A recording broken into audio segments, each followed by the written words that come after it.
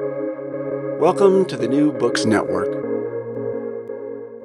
Hello, welcome to the New Books in History podcast, which is part of the New Books Network. I'm your host, Ari Barbalat. Today, it is my blessing, my honor, and my privilege to be in dialogue with Marco Armiero, Roberto Biasilo, and Wilco Hardenberg. We will be discussing their newly published book, Mussolini's Nature, an Environmental History of Italian Fascism, published in Cambridge, Massachusetts by MIT Press 2022. Marco is affiliated with the Institute for the History of Science at the Autonomous University of Barcelona. Roberto is a member of the Department of History and Art at Utrecht University. Wilco is a member of the Department of Cultural History and Theory at Humboldt University in Berlin. I'm so grateful for our time together today. Thank you so much. Thank you, Ari, for having us. To begin, Thank you. can you kindly tell us about yourselves? Where did you grow up?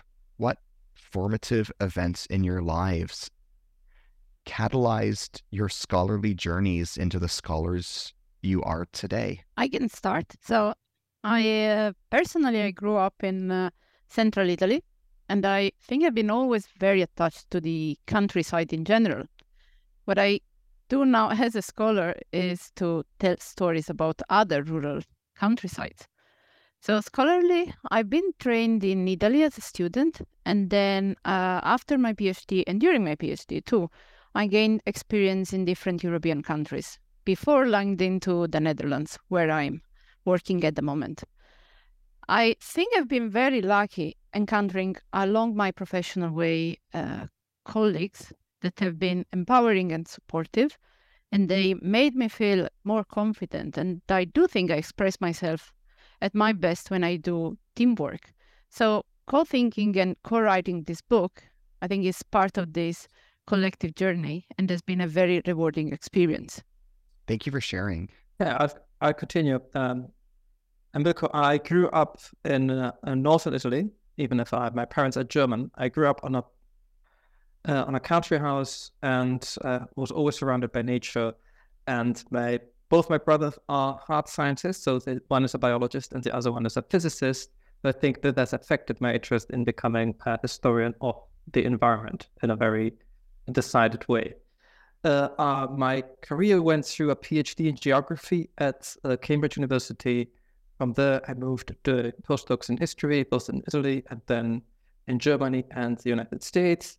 And then I had a stay at the Institute for the History of Science here in Berlin, which has moved my interest more interdisciplinarily, even more interdisciplinary, from history to geography to history of science. And now I see myself as a cultural historian of the environment mostly. I'm interested in the ways in which we perceive the environment and see it developing through history. Okay, I think it's me now, Marco. I grew up in Naples, Italy, so I am probably the city boy here in the group. And I do believe that I, as a kid, especially as a high school student, but also in the university, I guess, I should confess that I was not so much interested in the environment. I wouldn't define myself an environmentalist, for instance. I was much more interested in, the struggles for social justice. I was rather involved with the peace movement and these kind of things. I believe that I became interested in the environment and in environmental history, especially because when I arrived at university, I enrolled in a history program, basically. Well, everything was more or less dead around me. I was looking for, social history, for history of the worker movements and so on and so forth, and I couldn't find anything like that at that time. The university was much more conservative.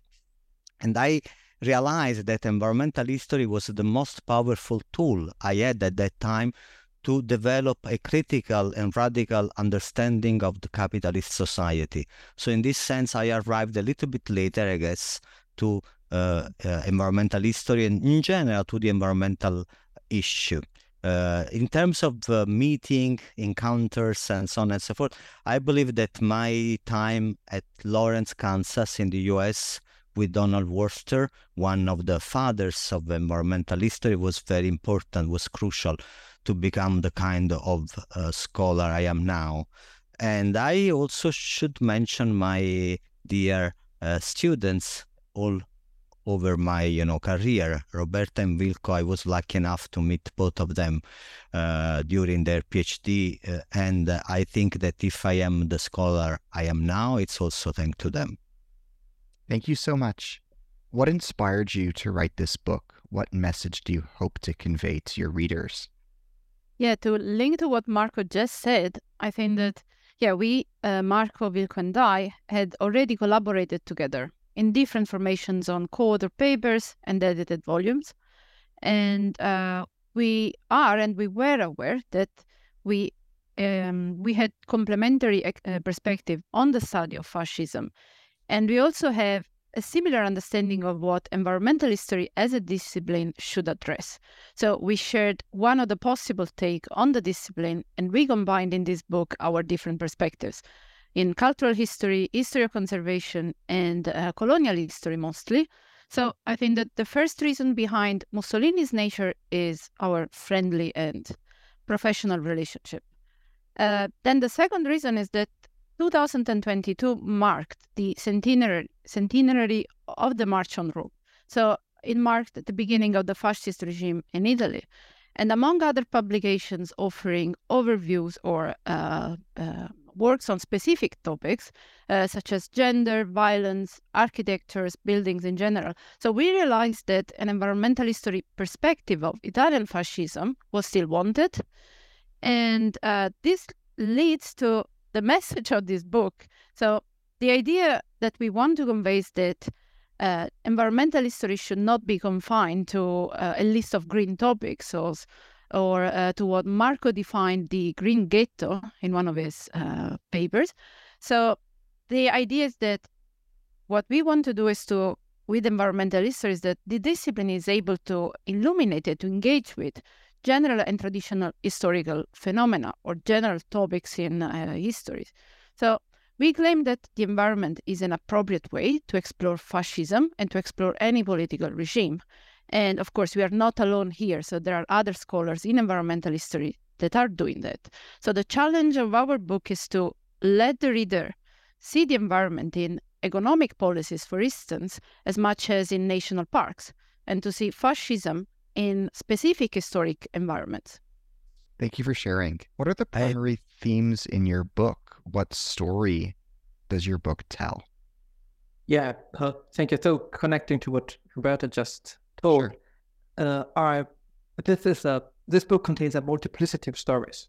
We were convinced that there was not one environmental history of fascism, because fascism has a complex regime which has a very diverse set of interests and issues, and did not have a peculiar interest in the environment as such, but it expresses environmental policy through a multiplicity of different approaches. So we go from the ways in which nature was embodied into Mussolini. That's one of the things that we discussed in chapter 1.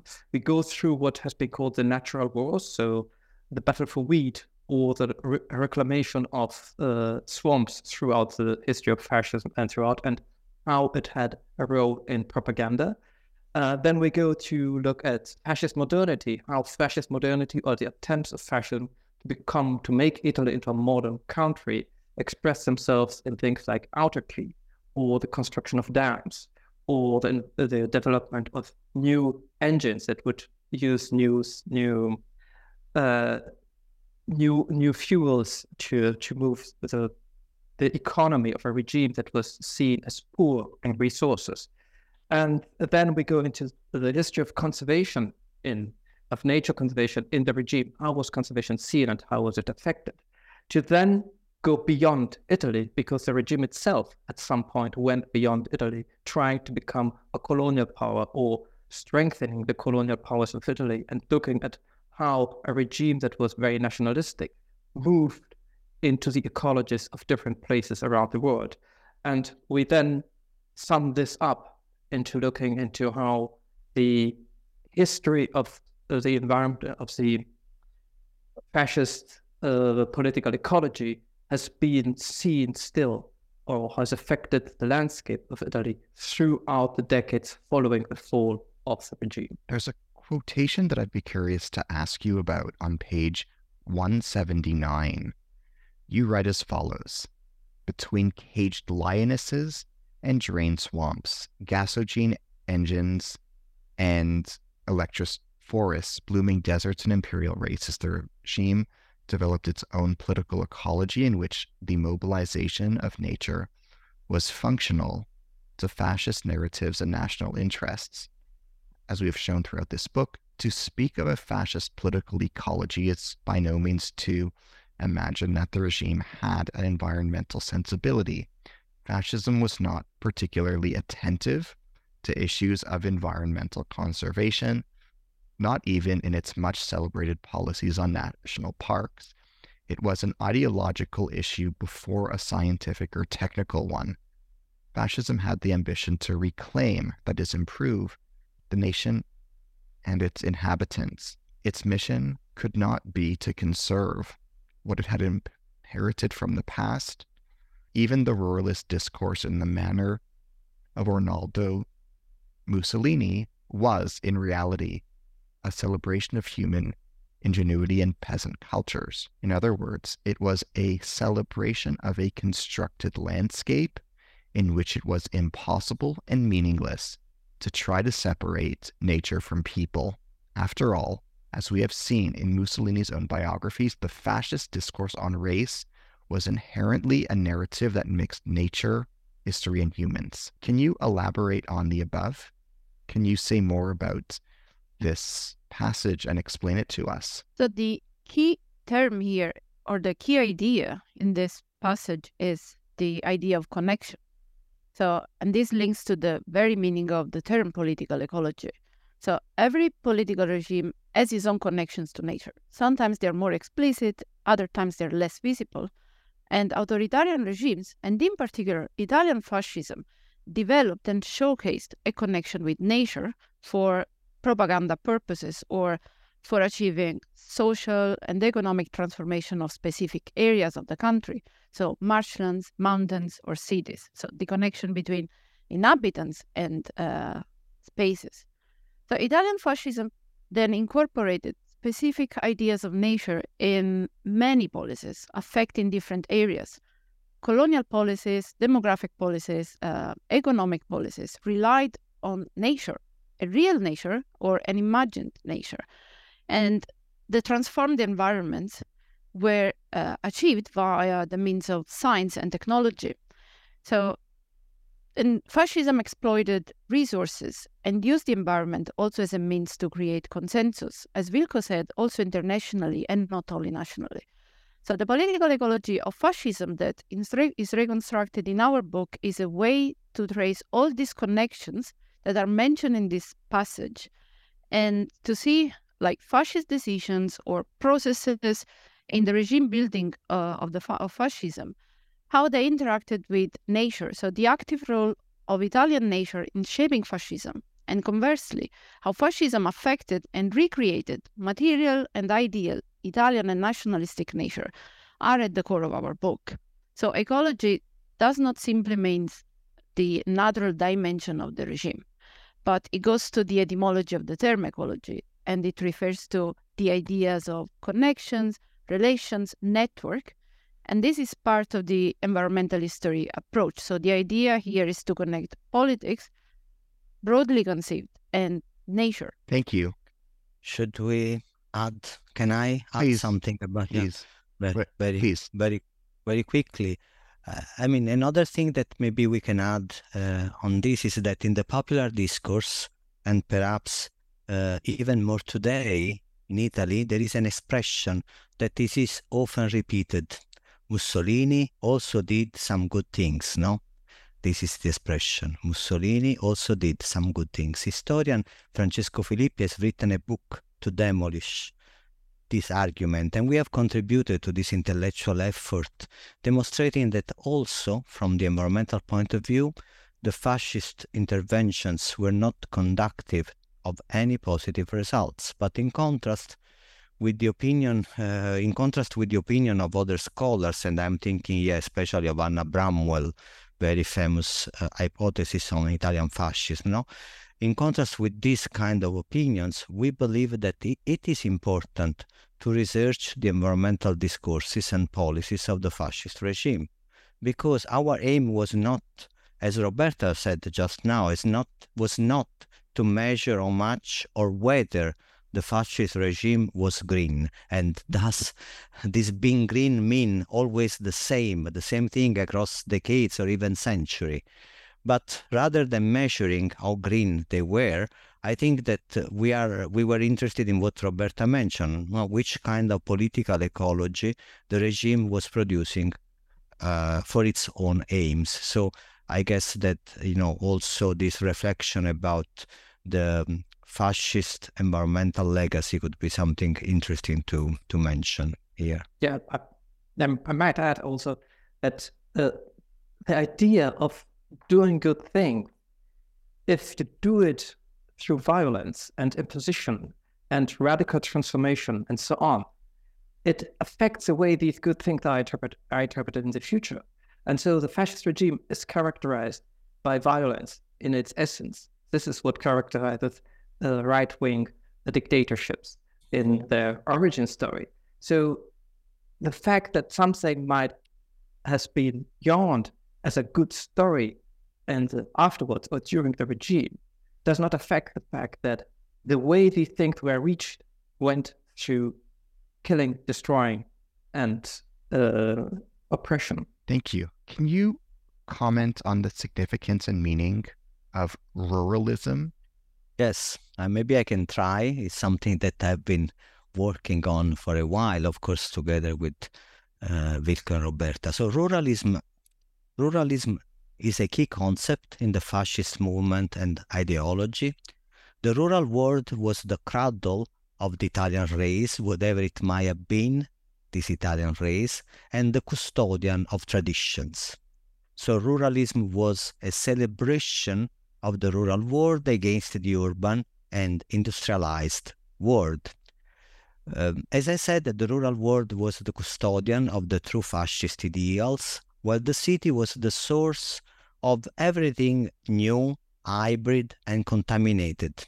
In this sense, ruralism was the Italian version of the Nazis' blood and soil. In fact, ruralism merged discourses about the land with discourses about race and culture. The rural world was prolific, offering men to the fatherland, maybe for the war, right, as soldiers, while the urban world was sterile. And here the patriarchal nature of fascist ideology was particularly visible in the opposition between rural women, fertile and submissive, and urban women, emancipated and neurotic. Perhaps there is no need to stress here that all this celebration of a rural world did not imply any improvement in the material conditions of rural people under the fascist regime. On the contrary, the situation worsened with the restriction of mobility, for instance, the repression of several rural activities such as the grazing of goats, the expansion of hydroelectric plants, and the attack against common property. In the end, ruralism was celebrating the rural people because they were the perfect soldiers for the fascist wars, nothing else. Can you tell the story of Mussolini's reclamation of the Pontine marshes? Yes. I have to make a disclaimer. I don't think that the Pontine marshes can be understood outside of the broader story. So the regime had this push throughout the 1920s and into the 1930s for what they called integral land reclamation, which was seen as a broader project of transformation of the landscape, transformation of Italy and of its natural landscapes into a productive landscape. The Pontine marshes are only one example of this broader story and this broader battle to take up the war ideology that characterized fascism. So the the plans to transform the Pontine Marshes have went over centuries. Roberta has written a whole book about the history of the Pontine Marshes up to 1928. So there is a much longer story to be told about how this landscape was transformed, how water was extracted from it to make it more productive and so on. It was not only a fascist history. And this fact that continuities are more typical to fascism than big ruptures, especially in its transformation of the landscape, are a pretty common thing you will see throughout this interview and throughout our book. So the idea to take this landscape just outside Rome as a symbol of the transformative power of the regime, making the thing that the liberal elites of the previous regime hadn't been able to do, became a very strong motto for the fascist policies. And so they went into the landscape, began what has been shown on public press outside of Italy, inside Italy, and has become the symbol of the power of the transformation of the fascist regime throughout history. But there is a but. The fascist regime itself didn't do much.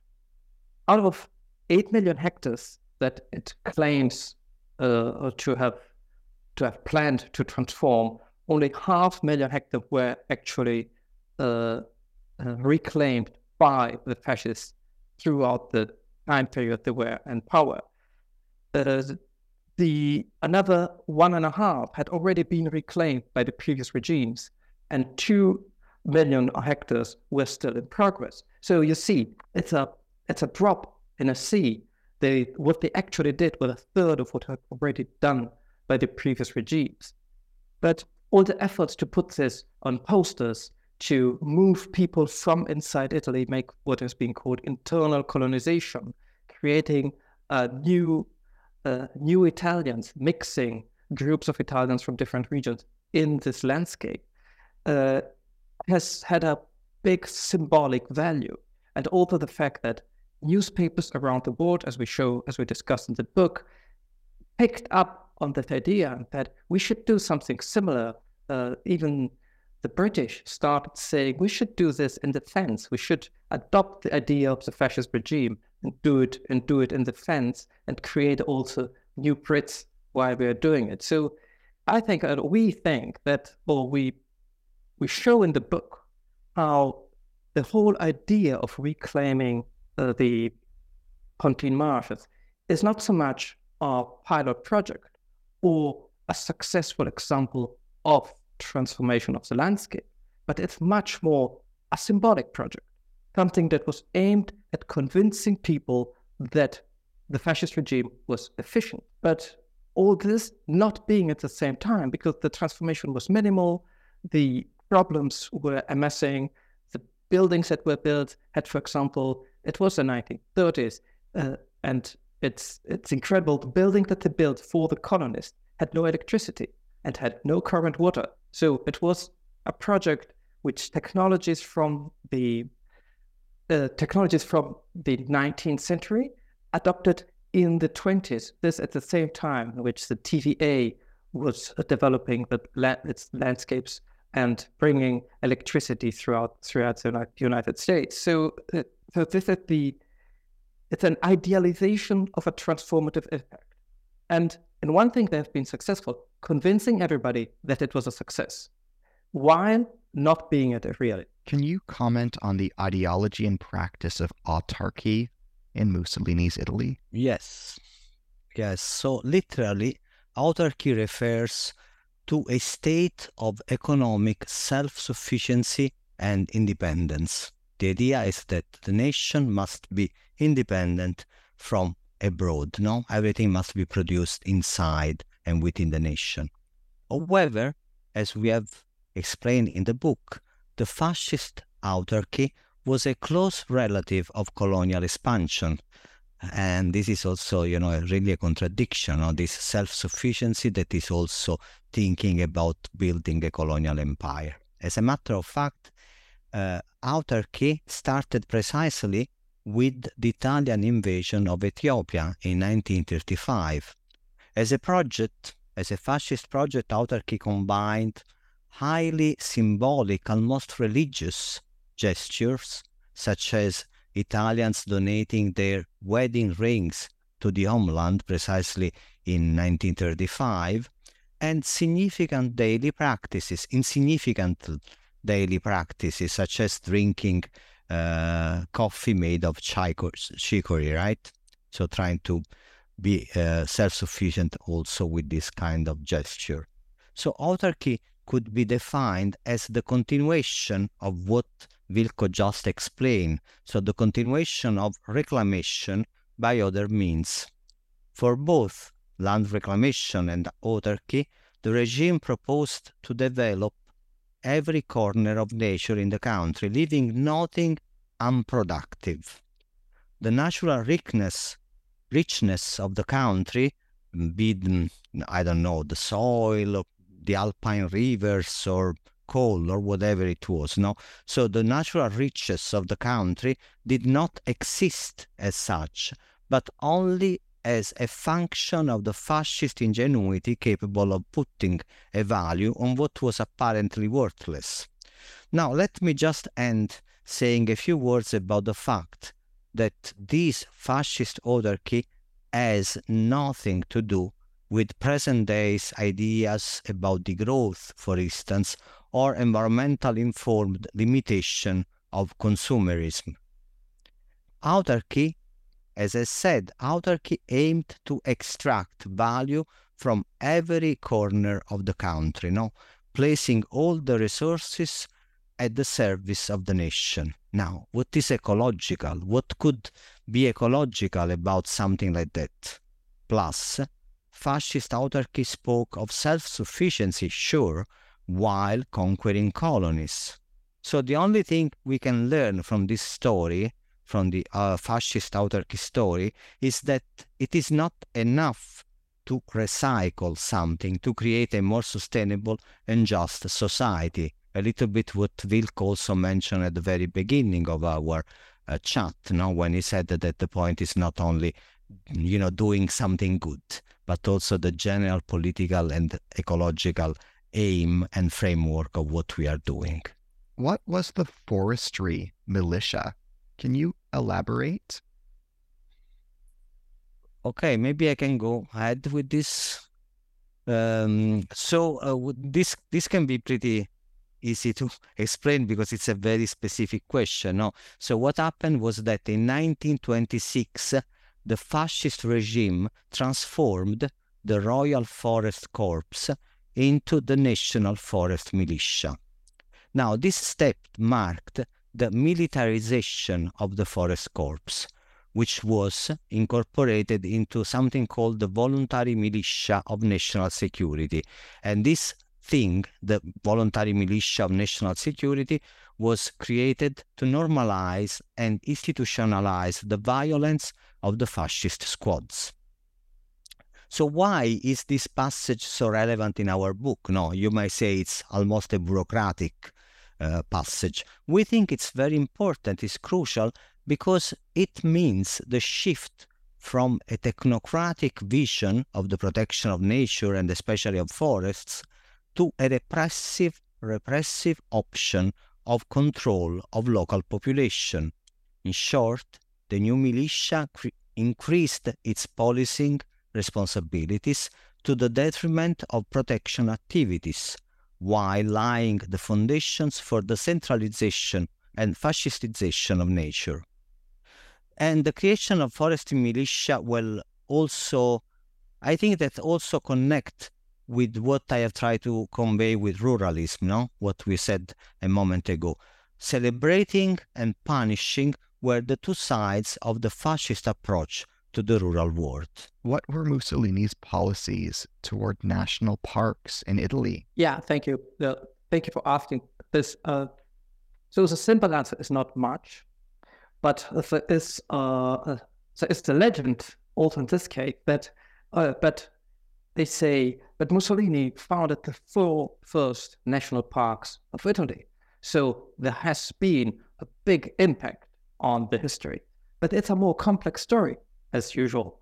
The first two national parks had been, which are Gran Paradiso and Abruzzo, had been discussed for years before they were founded by Mussolini between the end of 1922 and the beginning of 1923. The Abruzzo National Park had already been instituted as a private national park by an association in late 1921, so it was already there, and in early 1923 it was only formalized as a state institution.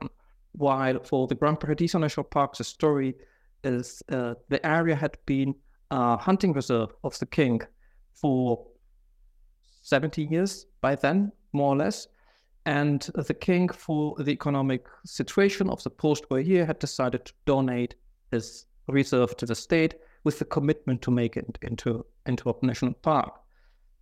Over 3 years from the end of the war, 3-4 years from the end of the war, the government had not come to make a park out of it because of financial issues. They had not the money to do it.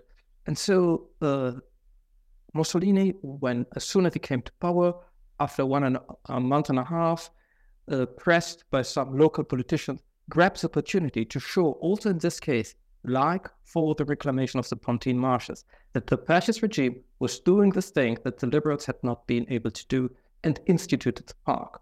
But this did not mean that it had an interest in this. The administration was left, in both cases, both Abruzzo and the Gran Paradiso, to the local administration, and the park was managed in a way that resembled the administration of national parks in the whole world, in the rest of the world. This until 1933. That year, which marks, in continuity with what Marco just told about the institution of the National Forestry Militia, marked the nationalization of conservation in Italy. The two parks were brought under direct state control and given over to the Forestry Militia, which became in charge of conservation. The issue here was that it was a forestry militia. It was a technical corps in charge of controlling how woods were managed, how energy was extracted from woods, and so on and so on. It was not a conservation corps. They had no capacities, they had no training, they had no interest. And moreover, over the years, the people managing the parks changed more or less every year. So there was no real control, and both parks declined after 1933. Other people would then tell you, yes, but they also founded, they also instituted Stelvio National Park and the Circeo National Park, which are the fascist national parks. These were not coming from previous ideas. Yes, but the Stelvio National Park was essentially a natural monument to war. It was set on the border between, on the front line of World War I, and it was created just drawing a line on a map and instituting it on paper. But there was no commitment to protecting any species. There was no commitment to protecting any landscape. There were no rules on how protection should happen. So it was a park just on paper. The real institution of the park would occur later in the 1950s. And for the Circeo, which is the most evident example, it is placed in the area of the reclamation of the Pontine Marshes. And it is said to be a preservation of the landscape as it used to be before reclamation happened. But this is what it's said to be, because this is not what it is. It is actually a new forest in which water is extracted, like in the rest of the Pontine Marshes reclamation, through ditches, cement ditches, to bring the water out of the park and keep it controlled. And it is not a forest that existed there before. It is rather more a new planting in part. For example, they replanted the original Mediterranean maquis, which had been taken off through the reclamation, with eucalyptus, which is an exogenous species coming from Australia, which did not have anything to look for in the area. So the impact of fascism on conservation is, again, it's propaganda. It's a few symbols through over 20 years. The early ones, because it was an opportunity to show something. The later ones to mark symbols, certain other thing. But the impact on the environment was never one of conservation. It was either one of transformation or one of destruction. How can the study of conservation be enhanced by your study of Mussolini's approach to nature? Yeah, again, thank you for the question. I think it's important in the study of the history of conservation to look at how politics are central in understanding how things happen. Who is in charge? Who will be affected by certain policies? Will the local communities still have a voice in managing the specific area? Let's take the example of the Grand Paradiso National Park, the first national park instituted as such in Italy in the December of 1922. This park was based in its first 10 years, when it was still managed along liberal guidelines, as a park based on local control. There were representatives of the local communities managing the area and helping to define what should be done. And this helped to balance the opposition of urban interest for conservation. Let's preserve this specific animal species because it's a symbol of something, and local interest of use of the territory, finding ways to counterbalance these opposing interests. With the shift to the 1933, to the shift to centralization, this balance disappeared. Everything was put onto maintaining the symbol, to the mindering of the interest of the local population. I think this example is important to show how politics and conservation must be seen at the same time. The examples can be brought also to other places and other countries at other times. But the intermingling of the study of conservation and the study of politics, I think, is central for a development of new ways of intending conservation and the preservation of nature. What new insights and information are presented in your study regarding Italy's East African and North African empires? I can take this one. Thank you, Ari. So, Italian colonialism so far has been studied mostly from a cultural and military perspective, and a bit from an economic perspective. And there's the major overview on Italian colonialism is the book by Nicola Labanca titled Oltremare. So the first novelty of our book is the attempt to unveil the role of African environments and fascist imaginaries of African environments within the broader phenomenon of Italian colonialism. And the role of the environment in colonial history is paramount. So I think this is an important point to highlight. And we argue that no colonial policy can be detached from the conceptualization of nature, and that the outcome of fascist colonial policies that were much connected with propaganda, as Wilco said, rather than with material outcomes, relied on nature together with other aspects. So the first novelty is this new approach to Italian colonialism via the environment. The other novelty of our reconstruction is the time frame. So we covered the 20 years of fascist rule in Africa, while most of the studies covered the 1930s, or they covered the first part of the fascist regime. So this time frame is important because it allows to highlight the shifts and the disarray within the fascist colonial project. So Africa in the 1920s, for example, is seen as a very harsh environment and is not a place for like a mass demographic colonization, while it is an area for capitalist colonization, for model farms. While if we look at the very same environment portrayed by fascist propaganda in the 1930s and described in fascist policies in the 1930s, we had a completely different idea. So we had an idea of African environments as promised lands. So adopting a 2-decade-long perspective allowed us to look at the development of the fascist project in colonies. Just to give you another example, for instance, we can see how East Africa developed in the 1930s as the land of gold. But why? Because it had to fulfill the place for implementing the policy of autarky. So if we look at the 20-year long fascist rule, I think we can say much more about fascism. And finally, from a methodological perspective, as we have already touched upon this issue, so we followed single stories of individuals, places, of firms that had never been interpreted and placed within the frame of the fascist regime. So again, the combination of these stories is able to say something about fascism rather than simply on Italian colonialism. So again, looking at the environment is a tool to look at the fascist regime. Can you mention any personalities, groups, and non-human actors that deserve special attention in the environmental history of Italian colonialism?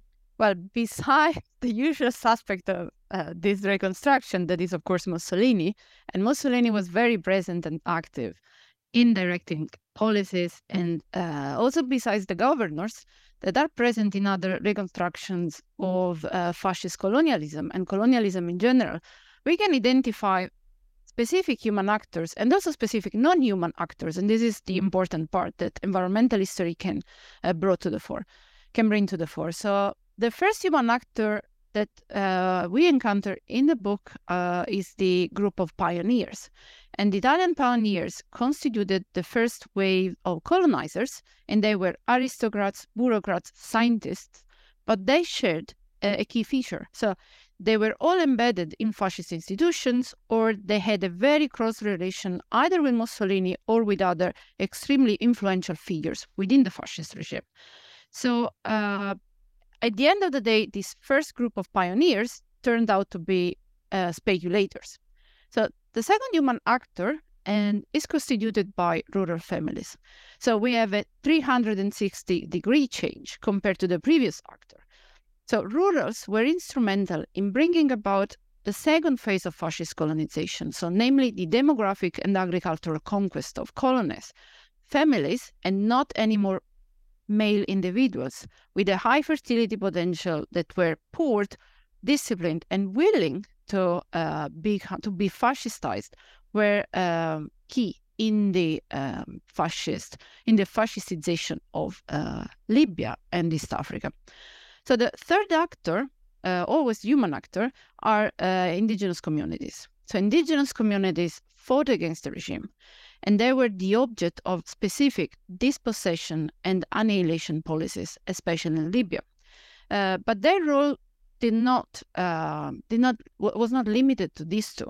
So they also were part and parcel of the fascist colonization process. So the fascist colonization made use of local human power as workers, builders, as farmers, and they were also part of specific agricultural schemes. So the indigenous villages, for example, were elaborated by the fascist regime specifically for tribes in Libya. And then, of course, we have non-human actors, and plants played an essential role in depicting the areas as suitable for Italian settlers or for European agriculture, but also plants express the Creole ecologies created by the colonization. Olive trees are like fabulous entry points for expressing plants that were both Italian and Libyan, or that were only Libyan, or I mean, in the very same specimen, we can see a shared and a mixed heritage. So this is very interesting to highlight. Also, tobacco or cotton can tell the story of different colonization schemes, so the plantation schemes, that despite being marginal in the Italian project, they were present both in East and North Africa.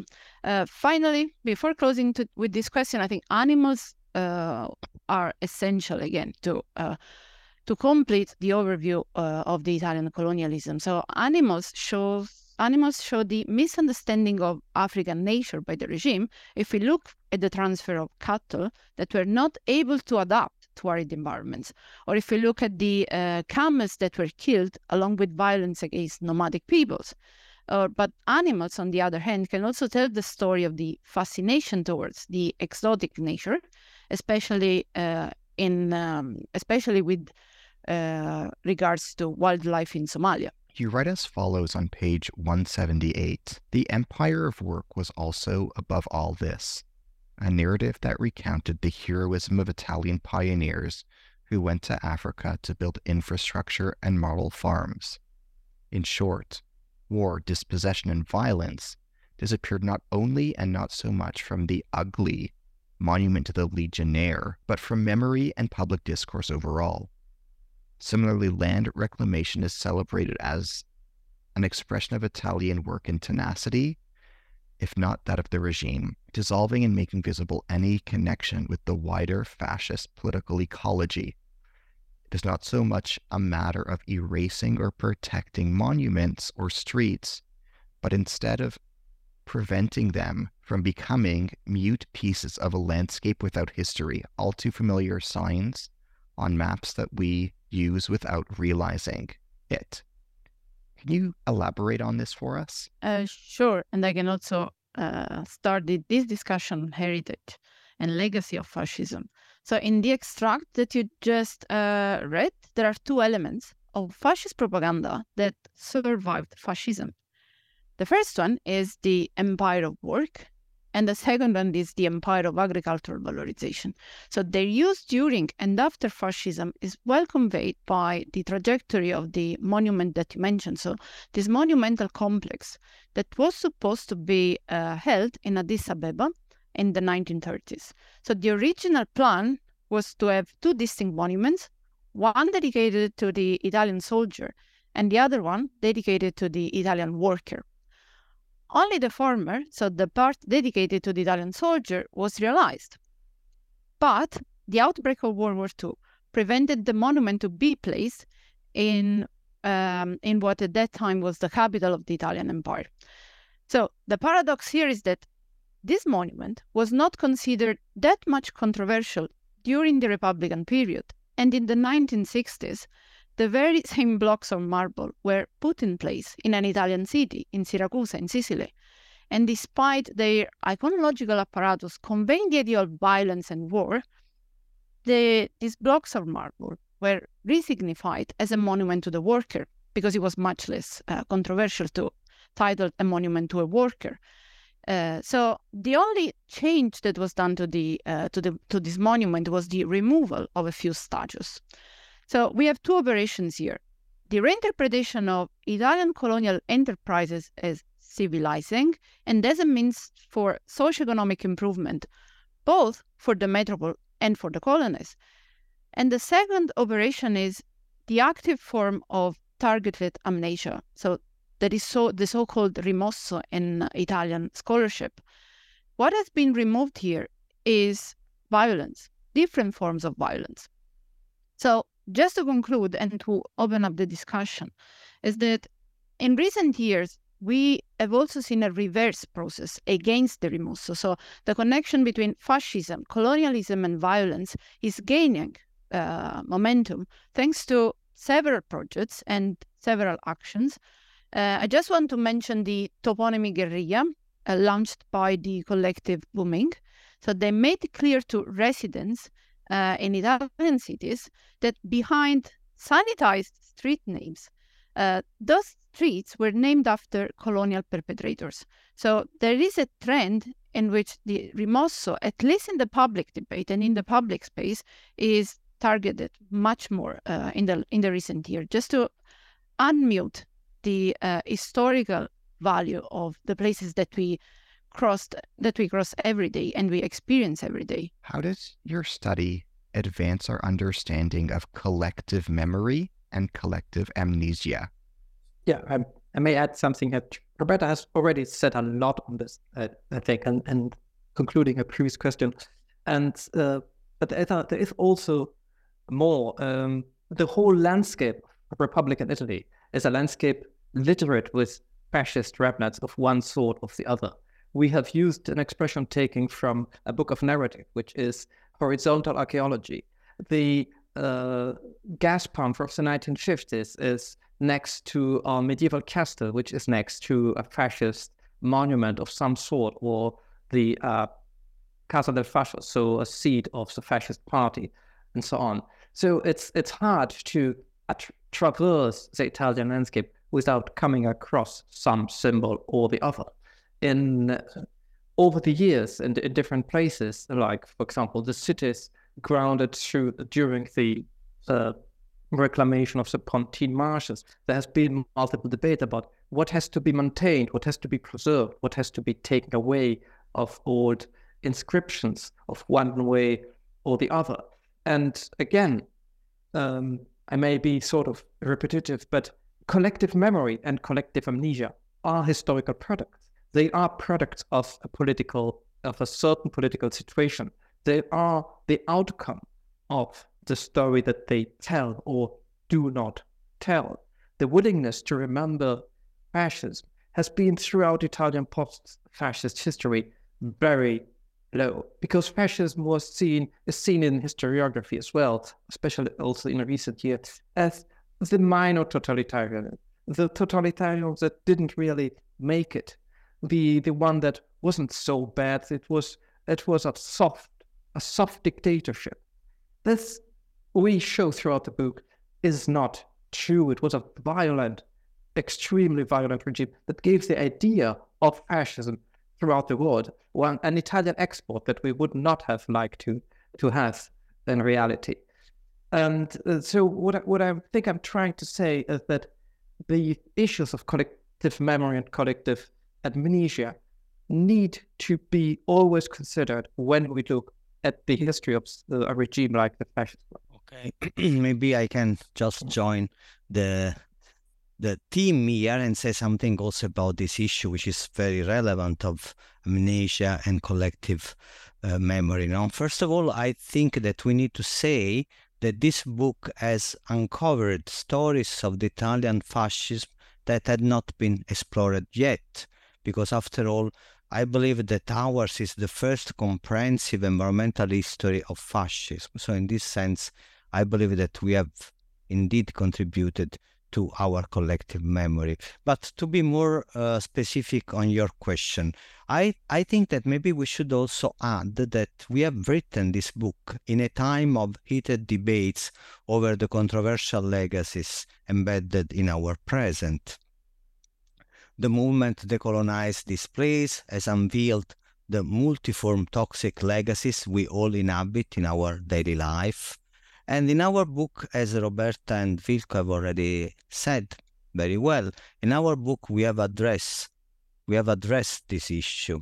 Italy is packed with the legacy of the fascist regime, as Vilko said, but we insist on one point, and it's the point that Roberta has already made, that we believe this legacy cannot be mute. It must speak and tell the stories of violence, of oppression and resistance that are inherent to Italian fascist past. And I think that in this sense, the book is also a celebration, if I can use this word, of the initiatives that are going on right now and that are trying to make this work and trying to make this legacy speak about oppression, violence and resistance. Roberta mentioned already the toponymy, guerrilla toponymy.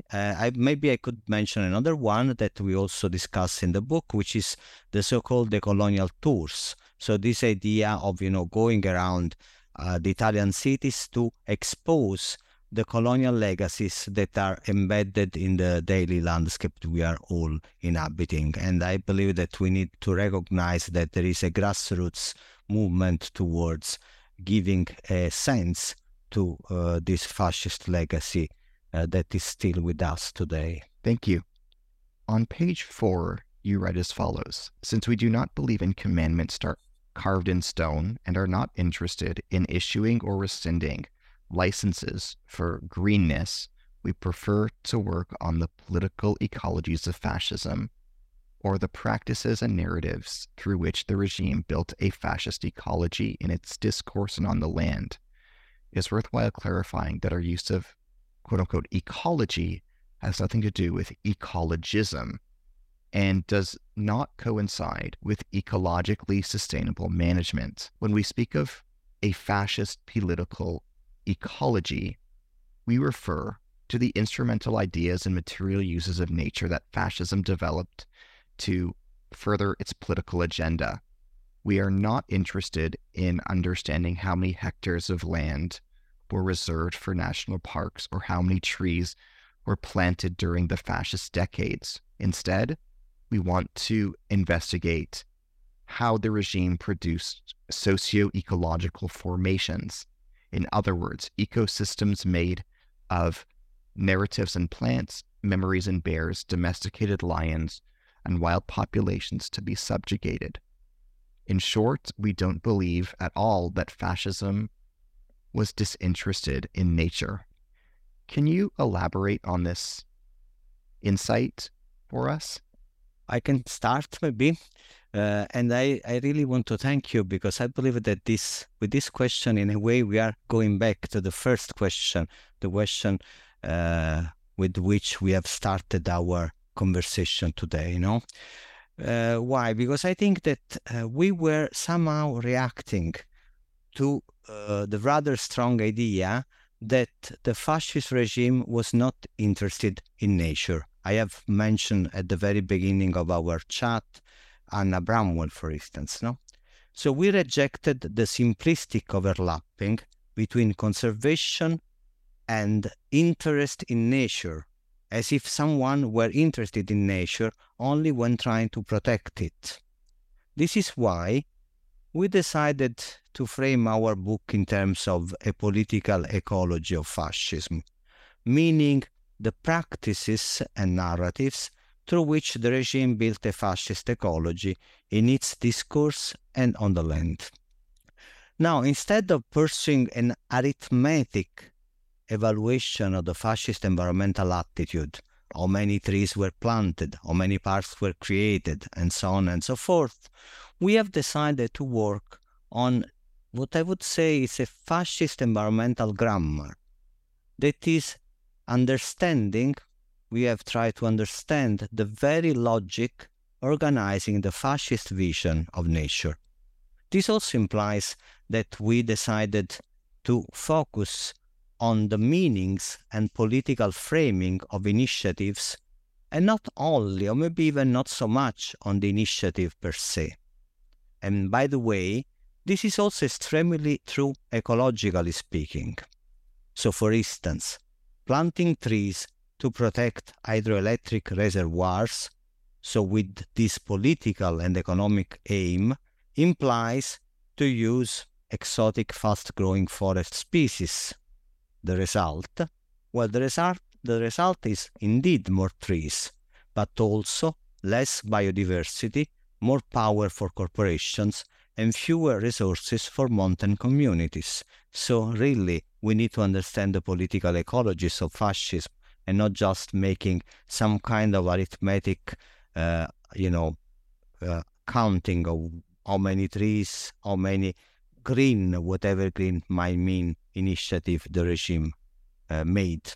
If I may briefly add to that, another thing we believe that this is our work here is exemplary of the fact that interest in political ecology can help to understand all kinds of regimes in their relationship with environment and the natural world beyond the alleged interest into it. It gives you weapons and instruments to understand how any regime or political system works within the constraints of the environment that surrounds it and acts within it, that go beyond what Marco called the environmental ghetto, in which environmental historians ended up being set in.